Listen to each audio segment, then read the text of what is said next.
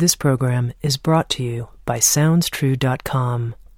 For those seeking genuine transformation, SoundsTrue.com is your trusted partner on the spiritual journey, offering diverse, in-depth, and life-changing wisdom. Many voices, one journey. SoundsTrue.com.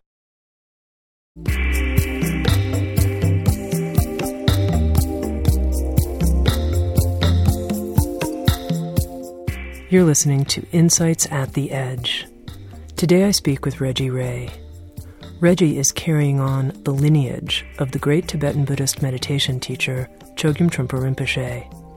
On the faculty of Naropa University since its inception, he is president and spiritual director of the Dharma Ocean Foundation, based in Crestone, Colorado. He's the author of several books, including Touching Enlightenment, Finding Realization in the Body, as well as the Sounds True audio learning programs, Meditating with the Body, and Buddhist Tantra. As a personal student of Reggie Ray, he and I decided that for this episode of Insights at the Edge, I would ask him a series of challenging, difficult questions. So here we go. Hard questions for a Vajra master with Reggie Ray. This is an unusual Insights at the Edge recording because I am sitting here with the person who is my teacher, my meditation teacher.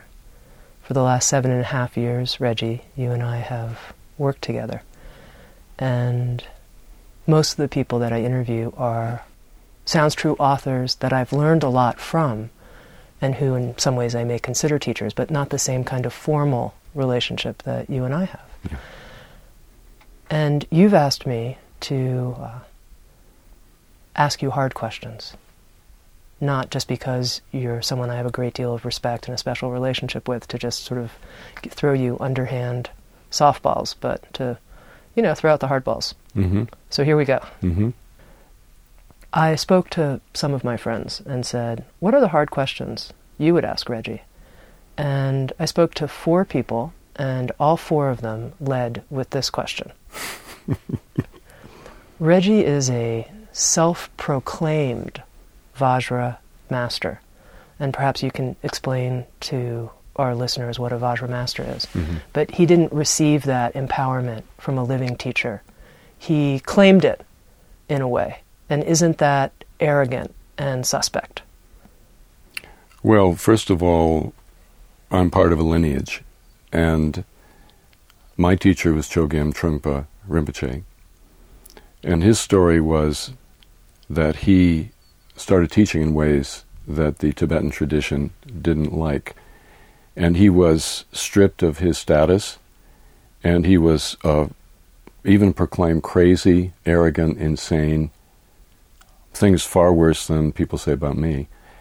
And he came to realize that he had experience that needed to be shared with other people, and that other people could benefit greatly from what he had learned through his practice and through his lifetime of working with Buddhism, and he taught anyway. And so that's my teacher. He had that history. And later, Tibetan Buddhism, when they saw how successful he was, they came back and acknowledged him. But that was about 6 years after he had been thrown out of the tradition, literally thrown out. The other thing is, when he taught me in the early 70s, I met him in 1970, he told me and his other early students, I'm training you to be teachers in the same way that I am. And my expectation is that you will have students someday the way I do, and you will teach them as I do. And that was something that a whole generation heard. Later, after he died, and before he was able to empower anybody except one person that he had chosen fairly early to teach in that way, the organization that he found began to become very, very conservative, which often happens in the second generation after a great teacher dies. And to this day, out of maybe 12,000 people, there isn't one single person, one single Western person who's been given permission to present the full lineage, the way it's done in Zen and the way it's done in Theravada and Pure Land and all the other Buddhist traditions. So I was the first one to say, my teacher wanted me to share with other people everything that I have and everything I learned from him. But now there are others, and there are other people of the same generation who are beginning to teach and beginning to share what they know. Who are you referring to? These are not people I would name. These are people who are doing things maybe sometimes undercover, maybe they're beginning, but they would become targets, if I mention them. Okay. But it is also interesting that in the Buddha's days, same exact story. I mean, he achieved a certain level of understanding, and he felt, I need to help people. That was his motivation. Nobody said, you're enlightened. Nobody gave him permission. He just went and started teaching. And that, in fact, is often how it happens in Buddhism, surprisingly enough, that you don't get the stamp of the Vatican, so to speak. You teach because you care about other people and you have something to offer. And within the tradition that I've been brought up in, which is the Mahayana, which emphasizes compassion, if somebody wants teaching from you and you have the capacity to help them and you don't, for whatever reason, even if the institution has told you you can't do it, you're breaking your vow. You have to teach, whatever the personal cost to yourself. And in my case, the personal cost was I was thrown out of the community that I grew up in and that I helped found, grew up in, and contributed to for 30 years. Don't you think, though, there's a risk that if somebody is self-proclaimed, that there aren't the same checks and balances in the system? There isn't somebody saying, hey, let me give you some feedback on X, because there's, they sort of birthed themselves. The risks in being a spiritual teacher, whether or not you have people telling you you have permission, are huge. And my feeling is, looking at myself and other teachers, including the Tibetan teachers and Western teachers, is that being a spiritual teacher is inherently narcissistic, meaning that you think what you're doing is the most important thing in the world, and you think you're the most important person in the world because of all the adulation you get from the people around you. And that's hugely risky.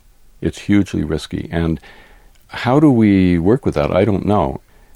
One of the ways is to have a network, and in my case, I do have a very wide network of other spiritual teachers in America, mostly North America, with whom I stay in touch, and we talk and we sort of question each other, and it's very, very important to me. I wish there were more Tibetan Buddhist Western teachers, because most of my friends are in Zen and Theravada. They're not Tibetans, because nobody's empowered, by the Tibetan community. No Westerners are empowered, or very, very few. Mm-hmm. So I would like that, but I don't really have it. Now, I mentioned this term, Vajra Master. Mm-hmm. Can you explain to people what that is? Vajra Master is like a Roshi in Zen Buddhism. It's like a Thera in Theravada Buddhism. It means a person who is empowered to, by the lineage. And, I don't accept the fact that I'm self-proclaimed at all. I mean, Chögyam Trungpa basically told me when he was alive that eventually I would have to do what I'm doing. So I don't accept the self-proclaimed thing. But a Vajra Master is a person who accepts responsibility for passing on the full lineage of Tibetan Buddhism to other people.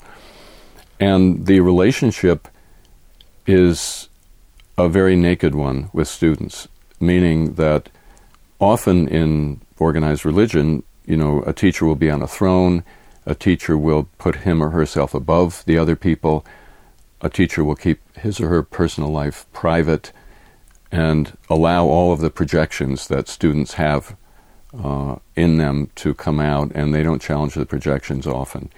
A Vajra Master is a person who doesn't do that, who is an absolutely stripped down human being in their intention, and that they share everything they are with their students, and they share their experience of life, of reality. And that experience, as we know, the more we practice, the more raw and naked and awakened and terrifying and joyful it is. And that's the job of the Vajra Master, to share that with his or her students, and also to help the students grow into that very vast experience of what is.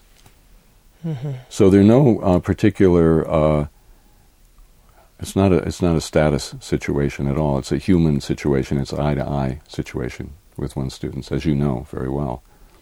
Well, interestingly, when I talk to people, and even as I introduced you here as my teacher in a kind of formal sense, what I notice is that lots of people Sounds True listeners and others recoil in a way. Mm-hmm. Why is an intelligent woman like Tami giving her authority to somebody else? Mm-hmm. She must have some kind of, Oedipal needs from childhood that haven't been worked out, et cetera, et cetera. Yeah. Could you say, this Vajra master, is he actually a guru? Like, what's going on here?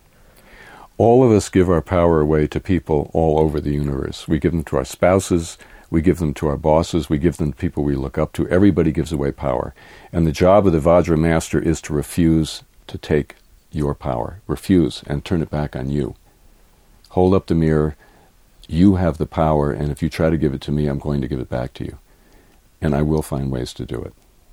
So our notion of a guru is pretty accurate. That is what happens in our culture. People give away their intelligence, they give away their power, they give away their authority to other people, and especially to so-called gurus. But that's not what we're doing, and that's not what this lineage is about. It's about helping people to cease and desist in that process. Everybody gives away power, and that's the fundamental problem with all of us, and that's why we suffer. So the Vajrayana, which is my tradition, is all about helping people come into the fullness of human power, what that means. Now, you do ask your formal students to make a certain kind of commitment. Mm-hmm. Why? The hardest thing in the world is to come into the person that we are most fundamentally. The hardest thing in the world is to become who we are. Everybody wants to become who they are, but very few people are willing to actually do it. It's a very, very, very challenging journey. And who we are is in constantly opening, expanding, and becoming more naked, more vast, more raw, and including a fuller and fuller range of human experience. And we can't do it ourselves. There's too much potential for self-deception and trying to hang out in spirituality as a comfort zone. And my experience with Chögyam Trungpa was he was relentless in stripping away my protective barriers. And I realized that I actually needed that. I needed somebody else to work with me. And that's my role with my students. My sense is if you don't commit to the journey, your own journey, and finding out who you are, and make that commitment with another person or with a community, chances are you're going to quit somewhere along the way. So what I say to my students is once you step into this tradition fully, you have to see it through. And I'm going to commit that I will be with you for life, and I want you to commit to me that you'll be with me for life. And the nature of that commitment is not particularly that you're going to be give me money or be an administrator. That's good. Or, do anything like that. But the commitment is a commitment to openness and nakedness. And that neither one of us we're both committed to coming out from our hiding places and being together in a totally human way. And that's the commitment. Now, there's a teacher named A.H. Almas. Yes. That's his pen name. He's Hamid. Mm-hmm. And I have a great deal of respect for him. Mm-hmm. And as I do too. In the course of interviewing him for 3 days, mm-hmm. I asked him this question about the role of the teacher. Mm-hmm. And it was the only time during the whole interview that he got fierce in a certain... we spent 3 days together, so this was the only moment in 9 hours of conversation. Mm-hmm. And he just looked at me and he said, Tami, only 1 in 10,000 people can find their way without a teacher.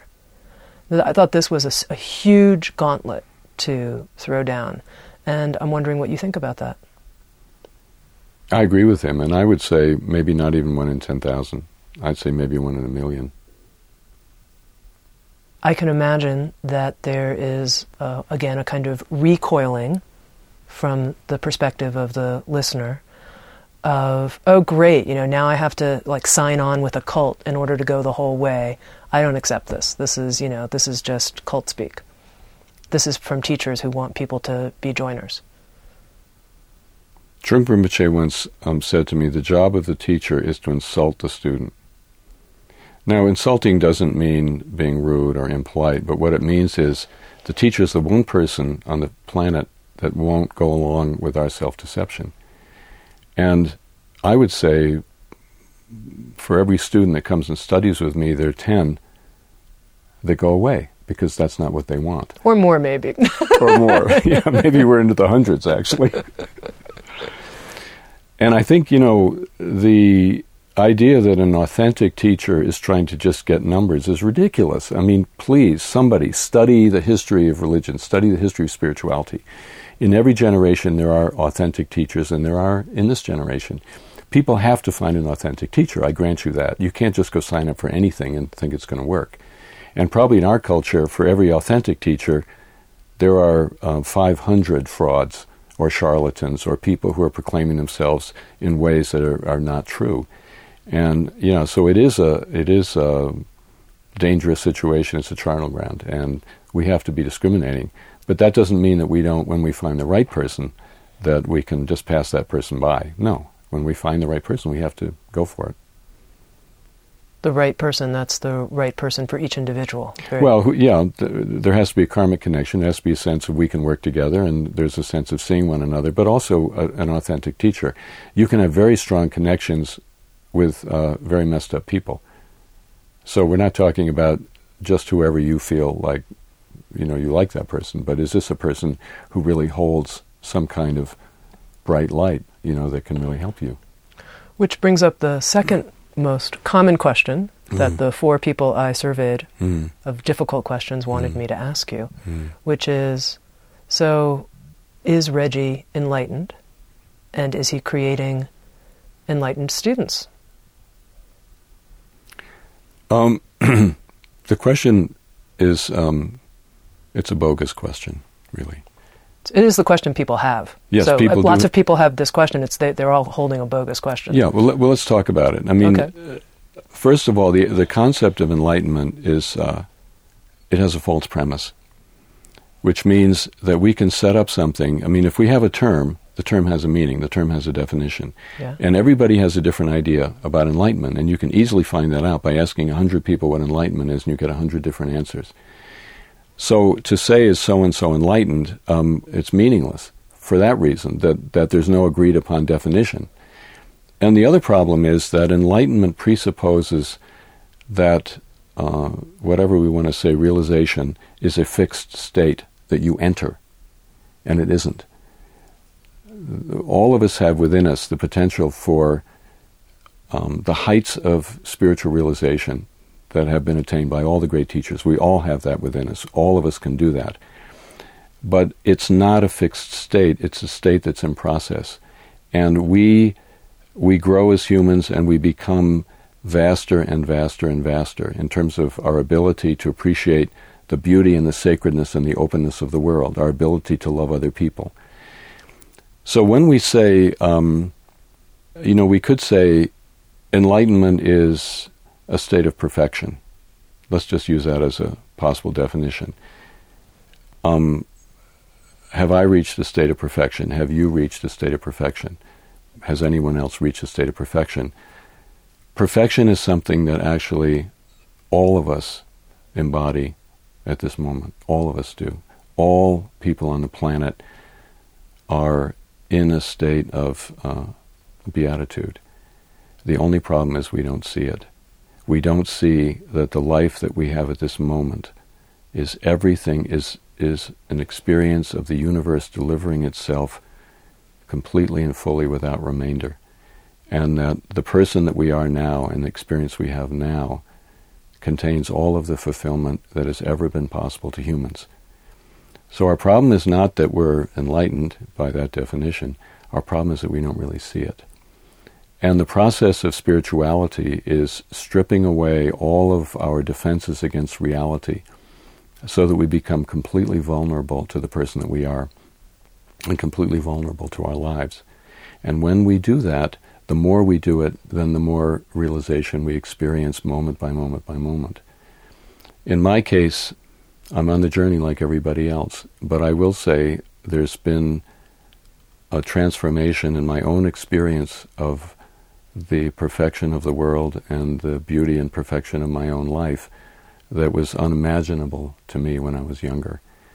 And I think that, that's as far as I'll go. And do I still have things to work on? Absolutely. And one of the things that the tradition says is, Buddhist tradition is, when you reach the end of the road, when there's nothing more to see, when you live in that state of beatitude, in that moment you die, because there's no reason to live.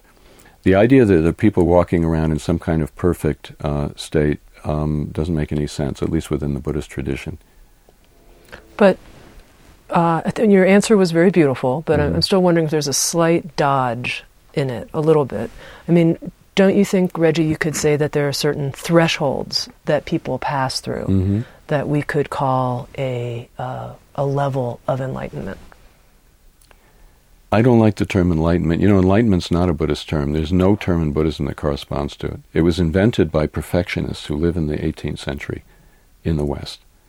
It doesn't have any analog. I mean, tell me, what do you mean by enlightenment? Maybe we should go there. What do you mean by it?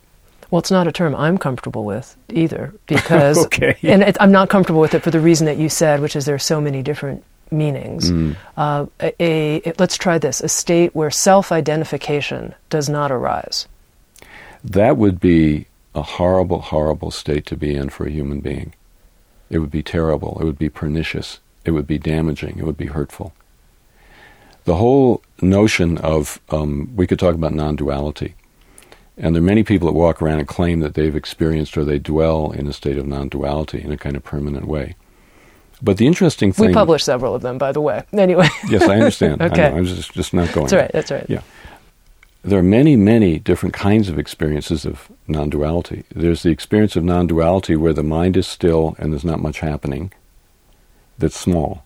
And then there are experiences that are medium. And then there are experiences of non-duality that are quite vast. And I'm sitting here and I'm experiencing, openness and, the mind being completely empty. And then there are experiences of non-duality where the reference point of human experience disappears altogether. And that final state, nobody can live in. I mean, that's not something that humans do. And when you get to that point, you're long since not incarnating as a human. This is Buddhist tradition.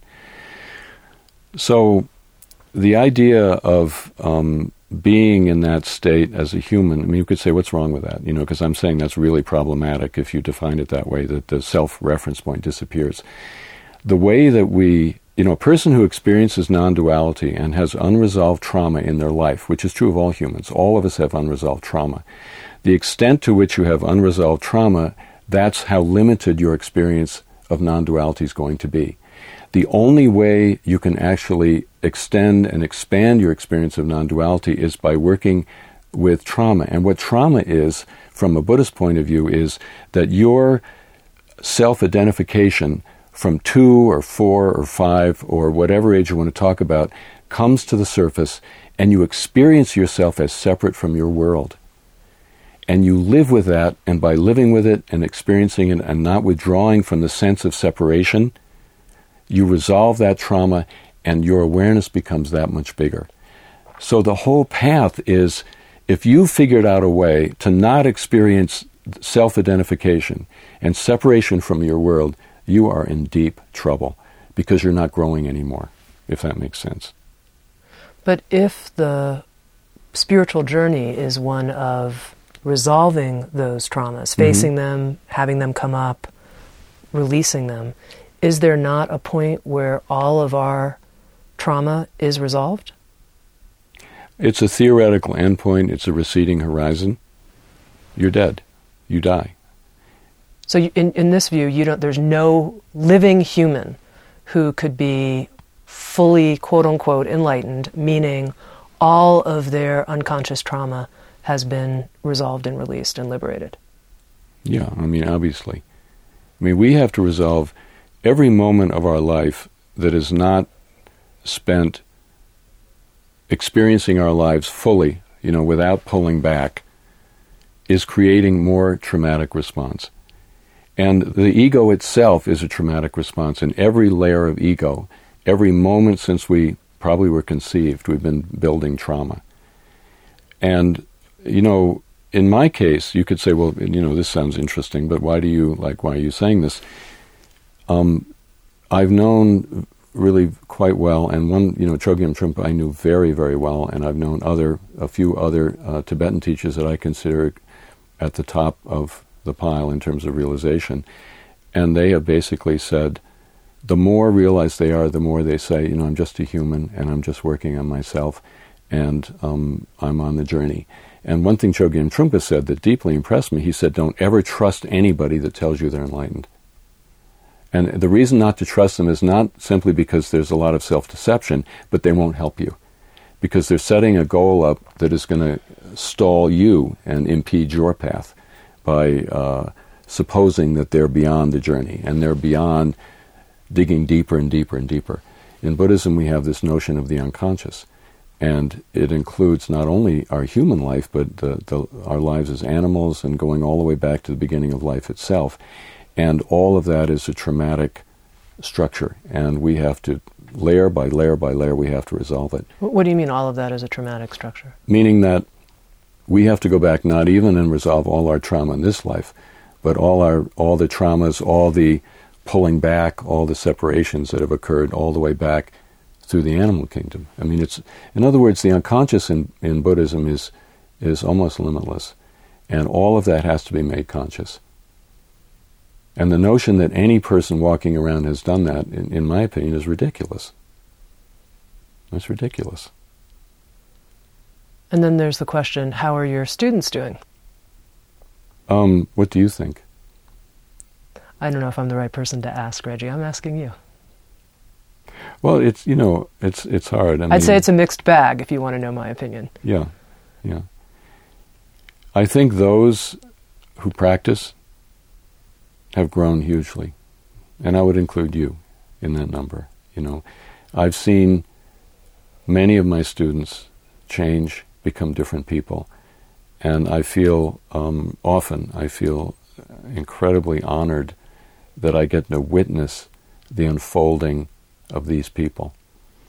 There are a lot of people in our community that for one reason or another don't practice very much, and the fruits, are coming much more slowly.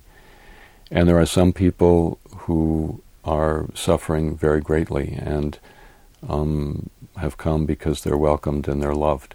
And the transformation there is, maybe there won't be that much in this life. I mean, any community like ours, like Dharma Ocean, holds the full range of human possibility and potential. But the ones that are digging in, I feel happy that they're getting it, and I don't feel like I have to hold back at all. One of the questions that I heard from a couple of my friends here, people who are not your students, who said, I like Reggie, I like what he's teaching, there's a lot there, but I'm really not interested in the Tibetan Buddhist forms. I just don't relate to them. And I'm concerned that if I studied more closely with Reggie, this would be a barrier. How could I do it? I mean, I'm not going to work with various deity formations and Tibetan Buddhist liturgies, and so forget it. I'm going to go someplace else. And the question, I guess, to you is, where do you see the tradition evolving, given that a lot of people do have that response to a lot of the Tibetan Buddhist forms? Well, as you know, there are two aspects to Tibetan Buddhism. One of them is very symbolic, very ritualistic, involves a lot of visualization and a lot of long liturgies. But the other one is, and that's the deity practice that people are referring to. But the other one, which is called Mahamudra, which means the Great Awakening, or Dzogchen, which means complete perfection. These are two, what I would say, formless traditions. I mean, those, to me, they're similar to Zen, but they have a kind of Vajrayana edge, meaning there's a much more intimate interest in relative reality and in digging into it and unveiling it. But these are formless traditions, and I feel these parts of Tibetan Buddhism are the ones that are most appropriate for the West, and the ones that I'm now and in the future I'm going to emphasize. So I feel, I'm kind of with people that the ornate Baroque aspect of Tibetan Buddhism may not really be that helpful for modern people. I agree with that. How do you separate out what parts of Tibetan Buddhism are culturally based and which parts are more the essence of the tradition that need to be preserved going into the future? How do you parse that out? Well, Chögyam Trungpa, my teacher, basically said, let's jettison all of the cultural forms of the tradition that are not really inherent in Buddhism, such as the patriarchal nature of the tradition, the extreme emphasis on hierarchy, bowing down to the lamas as higher people, going to the lama and letting the lama, tell you how to live your life. All of these things that are very much part of the cultural tradition, he himself jettisoned. So I didn't inherit that. What I inherited was the actual Vajrayana practices, which, interestingly enough, don't really come from Tibet. They come from India. And they were taken to Tibet and developed, but the fundamental forms were already present in India. So I think, what I'm doing now is not particularly separating out the cultural part, because he did that. But what I'm looking at is this inheritance of the form, the rituals and the symbolism and so on, and the formless practice. What in there is really going to help Western people? And as I said, I'm going more for the formless practices that are sometimes enhanced by the ritual practices, but not necessary. Okay. Which, in a way, makes what I'm doing seem so very different from what goes for Tibetan Buddhism now, because most of the, if not all of the Tibetan teachers, all of whom are Tibetan, are really presenting the tradition as it was practiced in Tibet. So people see what I'm doing and they look at that and they don't, it seems like a big gulf. But if you look at Chögyam Trungpa, it's not really a big gulf. It's a further extension of what he wanted to do. Is there a way to summarize what you think the essence of the tradition is? Meaning the essence of this formless tradition that you're wanting to continue and evolve. Is there a way to summarize that for people who aren't familiar? I would say that within every human person, there is already a level of their state of being that is free. We talk about freedom, and people think about spiritual freedom, and everybody wants to be free. But within our mind, underneath the debris of our conditioning, that freedom is already there. And the purpose of meditation and the purpose of Tibetan Buddhism is to put us in touch with that freedom, so that whatever is going on in our lives, whether we're in prison or whether we're the richest person in the world, that freedom is already present, and there's no sense of having to look for it. When you experience your own personal freedom, and you experience a state of being that is truly without impediment and truly without boundaries and without limits, then you can come back and live your life in a very different way. You're no longer looking at your conditioned life to try to find the answers, but your conditioned life becomes an expression of your freedom, and that expression is joy. So it's very human and it's very simple. And, if again, when we tap into that freedom, then we are awake. There is a part of us that is already awake, and when we look back at our life from that free, open, awake place, we see the perfection of our life and the beauty of everything that goes on with us and with others. And out of that comes love for other people. It's natural and spontaneous. So that's really, I think that's the purpose, initially learning how to live in the freedom, feeling the joy of life, and then being able to share that with other people. It's very human, it's very simple. Now you mentioned, Reggie, that if somebody had worked out all of the unconscious trauma, going all the way back to, algae or bugs, etc., it'd be quite a lot, they would be dead. There'd be no reason to live. They would just die. They would just die, yeah. So my question is about what happens to the rest of us when we die? What is your view of that? I think the less we say about that, and I don't mean you and me sitting here, but I think the less that religious traditions say about that, the better. The reason being is nobody actually knows. And I think religions in general, and organized religions, do it more than anybody. When religions set up expectations about what death is going to be like and what happens, it's a huge disservice. And the second disservice is when they set up expectations about what life is like and what we're going to experience and what we should experience is a huge disservice, because the whole point of human experience is it's open and it's unpredictable, and I'm quite certain when I die, when I live, I find a constant surprise in my life. And it's half expectation, it's half incredible curiosity, and there's a lot of a sense of uncertainty and openness, and the wonderful fear that goes with meeting your life when you don't know what it's going to be. But I feel that when I die, that's going to be the biggest surprise of all. And I look forward to it.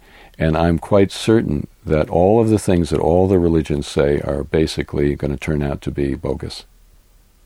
But one thing I do feel is that we are on a journey, and we came from somewhere and we're going somewhere. But that journey is not determined. It's open-ended, and nobody knows anything about it. Nobody actually knows anything about our life. Nobody can tell us what our life is going to be moment to moment. And if we think somebody can tell us, then we have turned off most of what we are. And we've lost touch with the total openness and uncertainty and excitement of being alive. So religions, when they provide answers, they're not helpful. When they teach us that there are no answers and there are ways to find out and discover and experience our lives, then they're being helpful.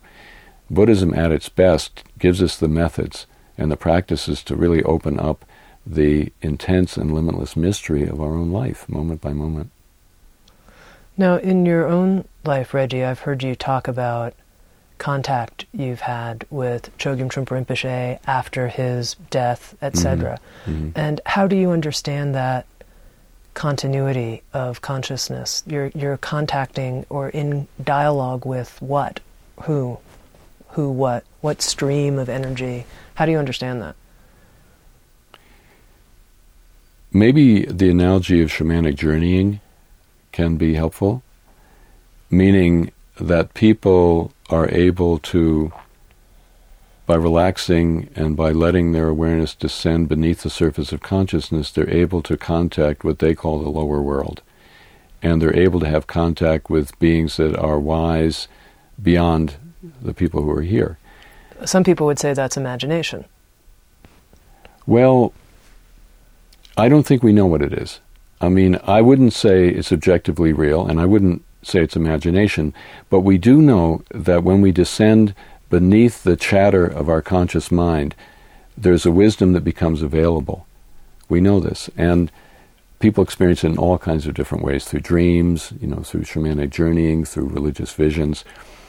And I prefer not to come to any conclusions about what it is, except it's incredibly helpful to those people who have that kind of openness and that kind of experience. And it gives them another and a deeper reference point. Now, is Chögyam Trungpa really there when I see him? I don't know. I mean, is it simply reality that is taking that form to communicate something to me because that he was my teacher? I don't really know. And I think the less we know, the better. The less conclusions we come to about the whole realm of spirituality, the better. Because we're going to be more open and we're going to make a lot more discoveries. I mean, everybody's trying to pin everything down, but that's not helpful. I don't think so. It's like the Enlightenment thing. Let's pin it down. Mm-hmm. It's not helpful. Spooks. I want to pin down the spooks. You want to, but the thing is about spooks is you can't do that, The thing about Chögyam Trungpa, even in life, I mean, he was a spook even in life, meaning that he's sitting in a chair and you go up to him and all of a sudden you get hit over the back of the head. Because he's not in the chair, he's behind you. And I think in general that's how spiritual experience works. The minute you think you've got it, you don't have it. You've lost it. And it's going to come in from some other angle. Okay. You did give me permission to ask the hard question, so I'm going to keep going here, which is what I'm not trying to pin it down, but I'm curious in the last couple years if you've had personal experiences of dialogue or contact with Chögyam Trungpa Rinpoche, and what the import of those experiences have been. I have, through dreams and through, putting my mind in that sort of shamanic space. And also through the world, because I often have a sense that things that happen are him. things that happen in my life that may not have an image attached to them. Now, what are they? I'll just give you one example. I had a dream a while back that there was a big table, and the Buddhist community, my community, was sitting around it. And my peers, the other teachers, were sitting there. And I got up to go to the bathroom. And when I came back, my place was gone. And I thought, I'm excluded, And this was before I left the community that I've been part of. And I turned around, and Chögyam Trungpa was looking at me, and his face was wild, and his eyes were blazing. And there was a sense of absolute and utter joy in his face that I had lost my place and in the community. And what I understood from that was that is how I'm going to enter into his mind and become awake like he was awake. It's going to be that way by losing my status, which happened, losing my credentials, which happened, having 15,000 people hate me because I was no longer one of their main teachers. That was the path for me. And when it happened, I thought back to that dream, and I thought, thank you. That's very helpful. Mm-hmm. I needed that. Mm-hmm. And it's kind of things like that. It's sort of helping me chart my own course and saying yes when I'm going in the right direction and no when I'm not. And that's the way he was in life, and he's still that way for me. So you recently came back from 28 days in a dark retreat. Yes. And I haven't really heard much about it, but first, why don't you just tell people what a dark retreat is? What is that situation? It's a retreat that is considered something you do after you've been meditating a lot, because you need a lot of stability, psychological and meditative stability to do it. And you go into total darkness for periods of time, from a week. A month is a long time, to be in total darkness. And somebody brings you your food and, slips it in, and you have your meals. You have, other than that, you have nothing. There's nothing to do. There's no practice. There's no, in the type of retreat that I did, all you do is you sit and you look into the darkness and you see what comes up. And what it does is, in my experience, is that it removes much of the barrier between the unconscious and the conscious mind, so that there's always a pressure in the unconscious. C.G. Jung said, the great psychologist said, the unconscious, the nature of the unconscious is it wants to be conscious. There's a pressure, and to maintain our egos, we're always sort of pushing things down. And what happens in a dark retreat is you're not doing that anymore. And things begin to come up from the depths.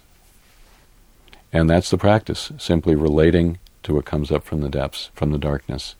And sometimes it comes from very, very deep places, and sometimes it doesn't. Can you share with us what happened for you in these 28 days, or some sense of it? In meditation practice in general, we alternate between experiencing a tremendous peace and openness, and then there's an upsurge of material to work with. That's the nature of, at least in our tradition, that's the nature of meditation. It's not always the way meditation is billed or sold to people. Understood. The upsurge component of unconscious material, yeah. Yeah, I mean, the geyser of black mud is essential to the meditative journey. And if you have gotten into a state of mind where you don't have that, then you're not going to grow anymore. So within the Vajrayana tradition, we love the peace, we love the openness, we love the experience of expansiveness. But when we get really turned on is when the black geyser of mud comes up, and we have material to work with, and we have experience to resolve, trauma to resolve.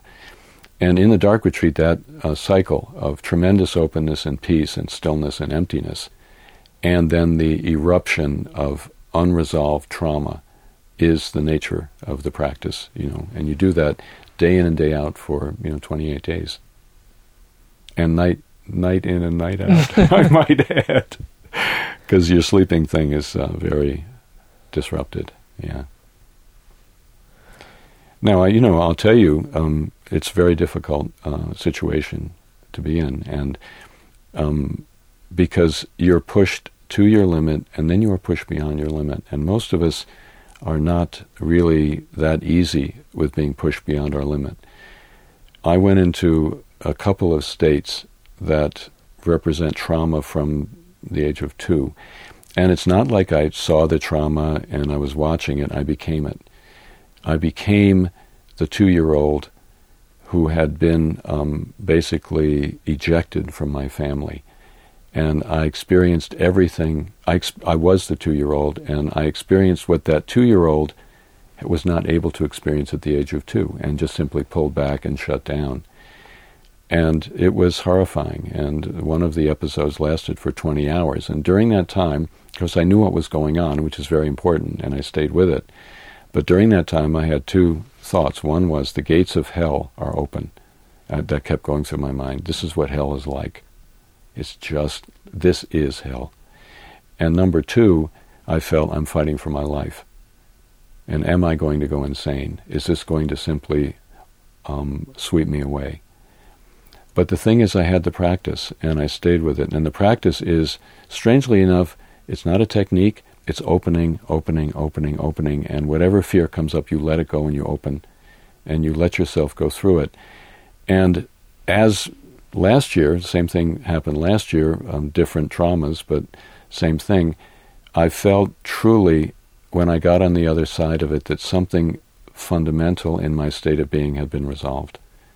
And truthfully, I've done a lot of practice, as you know, many, many years of solitary retreat.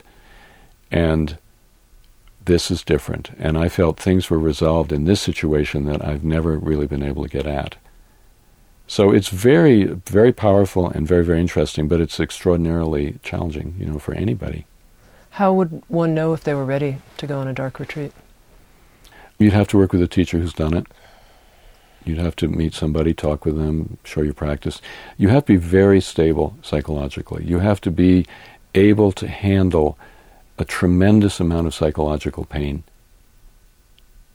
You have to be able to be with it and not freak.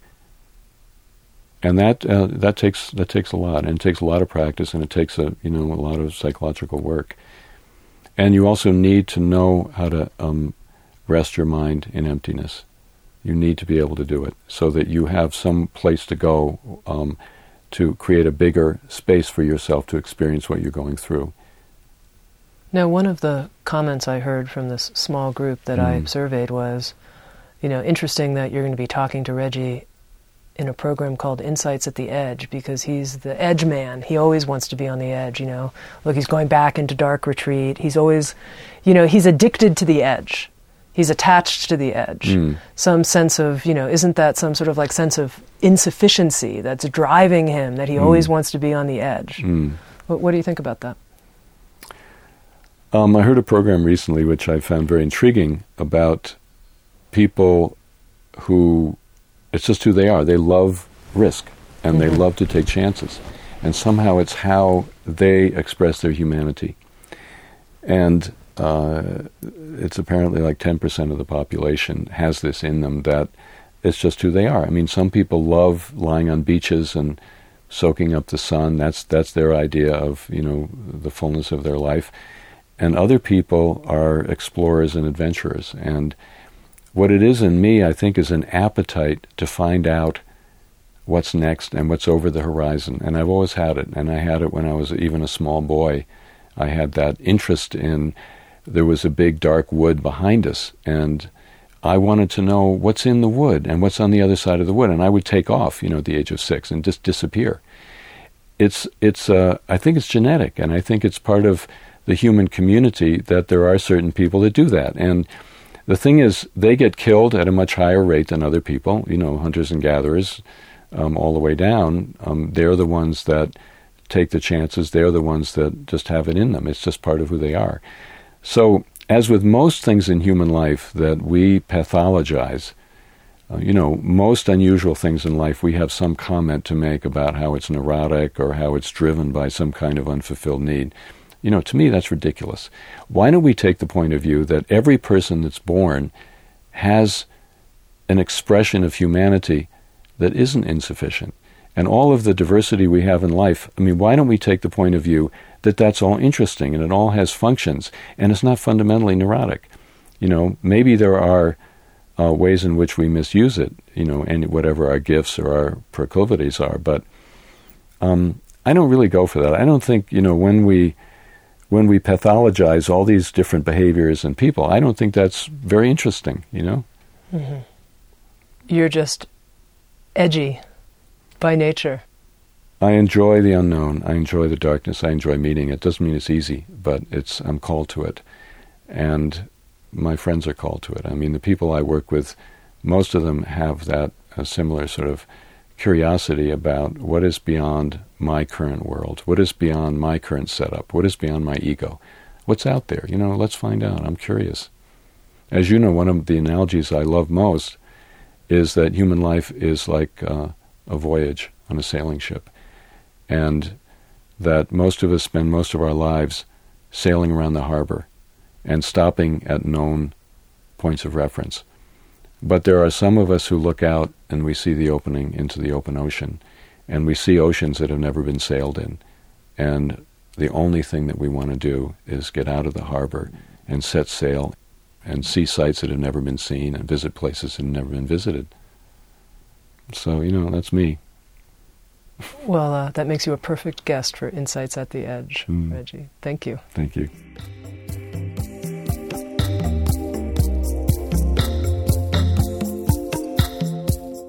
This program has been brought to you by SoundsTrue.com.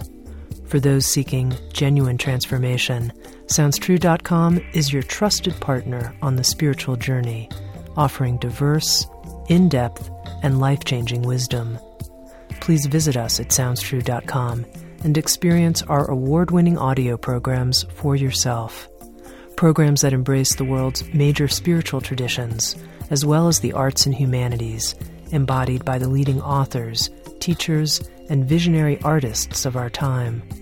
With every title, we strive to preserve the essential living wisdom of the author, artist, or spiritual teacher. Not only will you receive information, but you will receive the essential quality of a wisdom transmission between a teacher and a student. Many voices, one journey. SoundsTrue.com.